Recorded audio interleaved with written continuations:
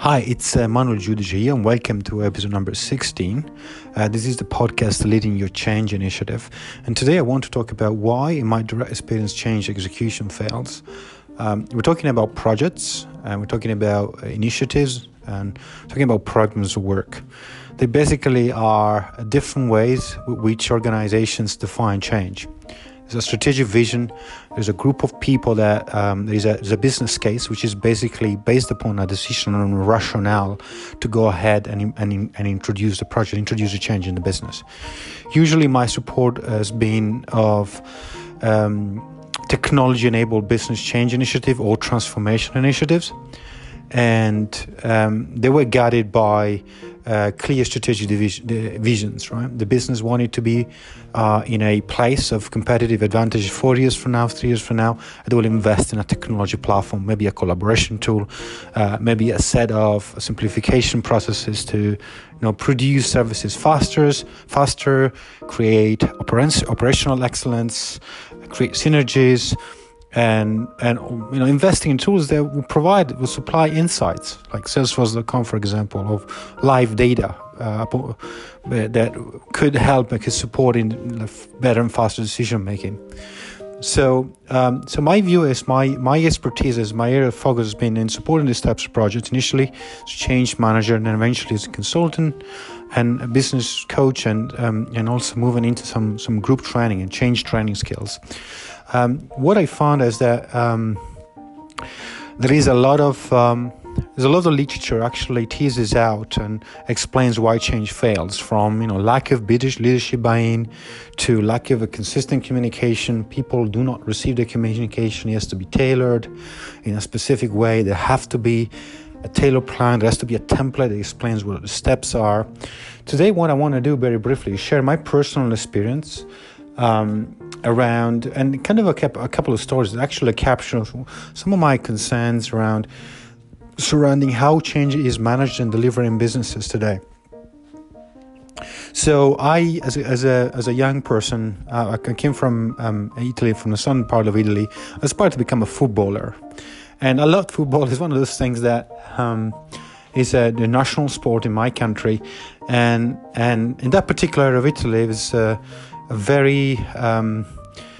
there was a particular stronger passion. If you go to the more industrialized part of the country, you will see how football was one of those options, but you can also do rugby, tennis, and other sports. But the place I was growing up, football was a massive kind of it stirred massive interest among most people, and children would just send their kids to a football academy or football team and hope that at some point they will get promoted and grow into becoming footballers. Now, I was one of those people, and I always had this passion as a kid. So my dad used to bring me up to this is a sport team called Tricase. Is in a region called Puglia, basically the heel of the boot of the country. It's shaped like a boot. So it's on the deep south, the southern part of Italy.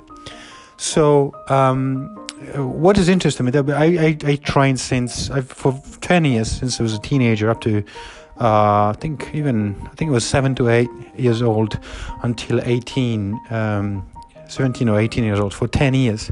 I was able to join a team of the main team was a professional team, but I was in the youth team, right? So this team were in the Serie C, which is basically the third league from the top, so A, B, and C, right? So that was C, but it was part of the youth team. So the whole purpose, the team was very professional. We used to train 5 days a week, and then we will retire. We'll kind of get ready for the football match on a Sunday, and then sometimes we'll have to go on a transfer just to play away, let's say, right? So away from our home court, from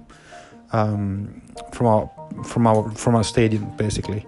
So the reason why I'm sharing this story is that because when you train, and you're training, this is quite intense training, right? This is a professional team. These are professional. We used to have a personal trainer, and we would train for Tuesday. We train pretty much every day, actually, apart from one day rest, doing different things. But the training was quite intense. You do that every day for 2 to 3 hours, and that actually implied fitness training, obviously, strength training, You'll have fitness training. You'll have exercises to kind of improve your endurance and strength, and also aerobic exercises, cardio exercises. So basically, you will train quite intensely, but you'll also find that around Thursday or Friday, the intensity of the training would diminish, and you will actually spend a lot of time doing tactics. So you spend a lot of time indoor, and the football manager, the football coach will explain to you the different scenarios, the formation. There was a 4-4-2 or 4-3-3 or 3-4-3, based on what the adversary, what your opponent team was going to play like. It's basically, this is strategy. They will learn out a formation they will call out, and the football manager will choose the players that were most likely to defeat or win over the other team.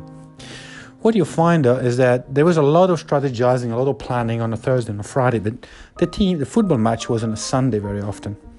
What you find is oftentimes on a Sunday, there were so many variables at stake. There's a lot of preparation, there's a lot of physical preparation, but also a lot of planning and strategizing and looking at formations, like literally sitting and spending the hours in your changing room with your football coach and the different advisors, kind of suggesting the different moves and different tactics,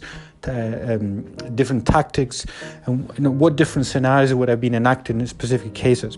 But what you'll find is that a lot of this information was very helpful to know up front. But when you are actually on the pitch, on the football field, you basically, a lot of what was you've been trained, a lot of these tactics were actually somehow turned inside out, were completely upset by the reality of the football team itself, or the football match itself.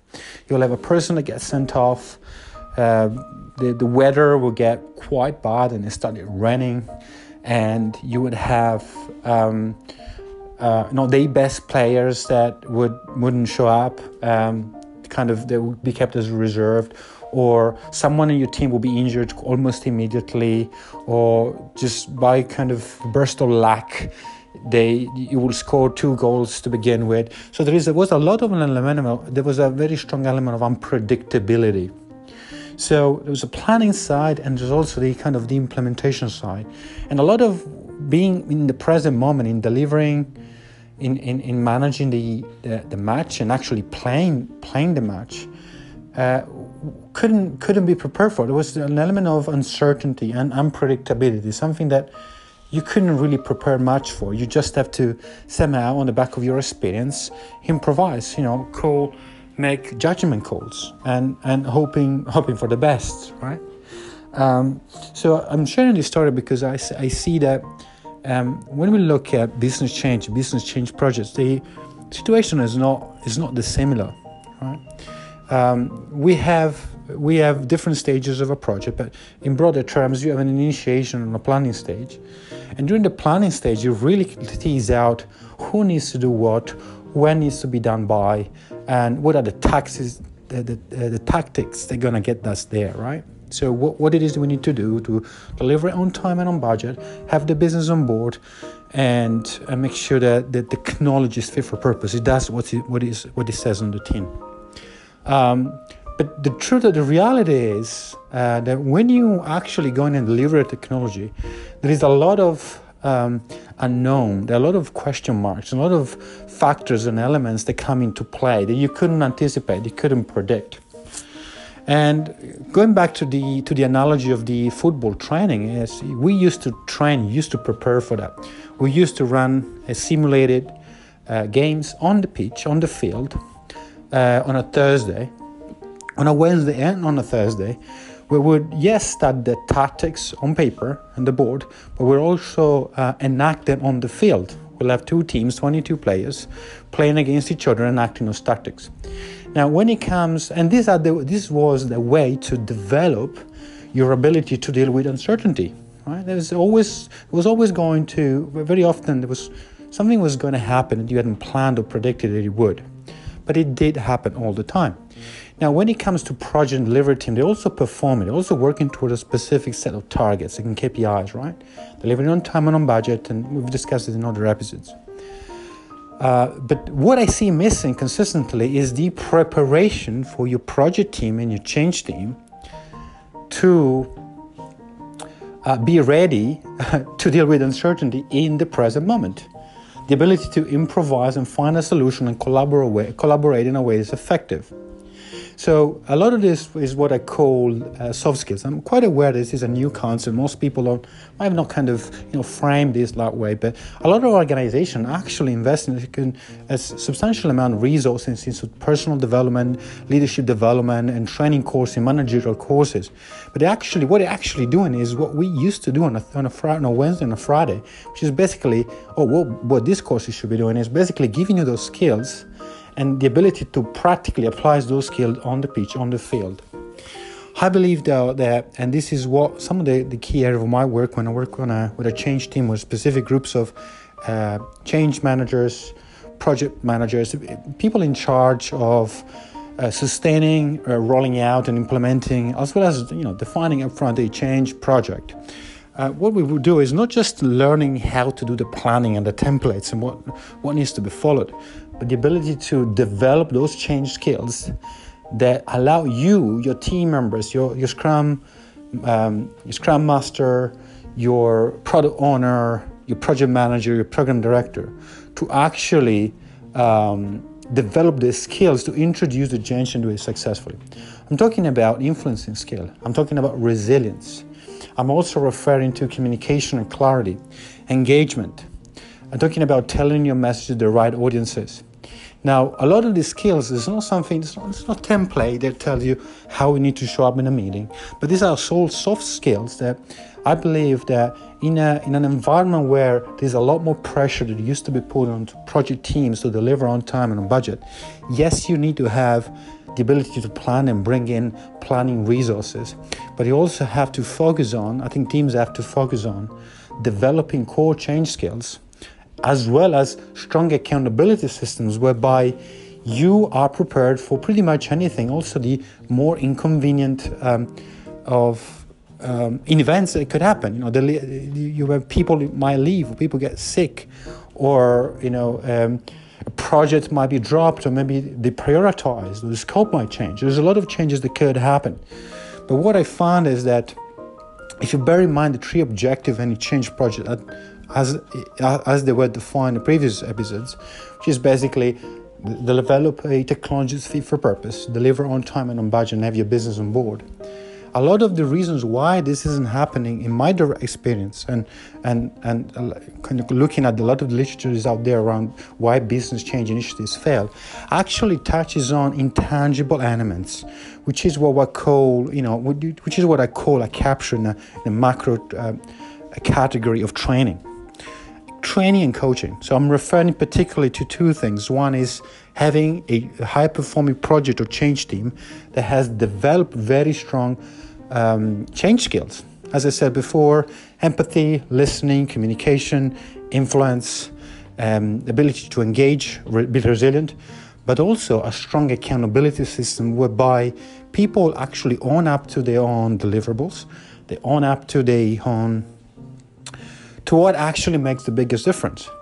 If you look at so accountability system is the second element of it. So one is change skills and the other one is accountability system. If you look at another analogy of a person that wants to go through a fitness training, right? They might have a plan laid out for them, which is the strategy, right? What the steps need to be followed to get them somewhere, to lose weight or become fit, or whichever their objectives might be. But then they have a personal trainer, which is basically an accountability system, to call it in kind of more business terms, that actually holds them accountable and corrects them along the way.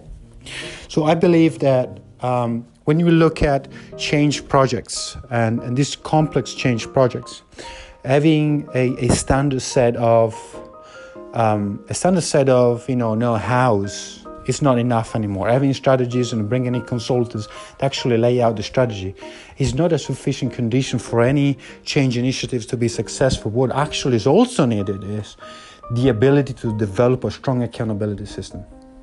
What are the right deliverables? What are the 6 elements of accountability that's needed by any project team? We're talking about UAT testing. We're talking about training. We're talking about development. We're talking about communication and engagement, cutover readiness, post-go live support. There are specific areas of development of deploying of readiness of during the deployment of a change initiative. That these are the accountability areas that have to be put in place. So accountability is one side of it, and the second side of it, as I mentioned before, is change skill training. And I believe that these are the 3 elements that actually support the success or failure on a change initiative. And having a change process in place is one of those elements. These are the plans, these are the templates, these are the roadmaps. These basically set out what we think from a managerial perspective the plan should look like. But that is only part of the change process. As I define, I've kind of developed a method called the valorization method. And one of those 3 elements, and that is, having the change process and a change management plan and a program plan in place is one of those 3 elements. But without an accountability system and without a strong change skill training, your group of change practitioners, project managers, your change team, your project team, your delivery team will always struggle in one way or another. So my work is really rotating around. I work as a business change consultant and development this consultancy where I really want to help business develop a capability to introduce this project, do it successfully, do it consistently over time, by leveraging a capability that's basically founded on a strong system of accountability, core change skills that can be applied over and over again, and thirdly, relying on these change management frameworks, methodologies, and templates that are available out there, and that change consultants and change practitioners are really great at. So these are 3 elements I wanted to share with you. And I'm really passionate about this because I can tell I've spent a lot of projects kind of struggling to deliver against those set objectives.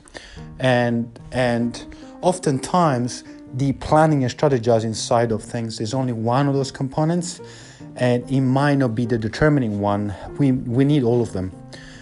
So hopefully this is a few insights, room for thoughts. I'm really trying to get a little bit just to think outside of the box and see. I've seen too often change projects failing. I've seen too often change projects going out, having cost overruns and being delayed. And I believe that from an inside-out view, there is a different element. There's a different element of commitment that each change team or project sponsor or executive sponsor have to put in place to actually drive not just the delivery of the technology, but also the value realization, which is once again are the 3 objectives that I keep on referring back to, as I mentioned, like multiple times during this episode, but also the previous ones.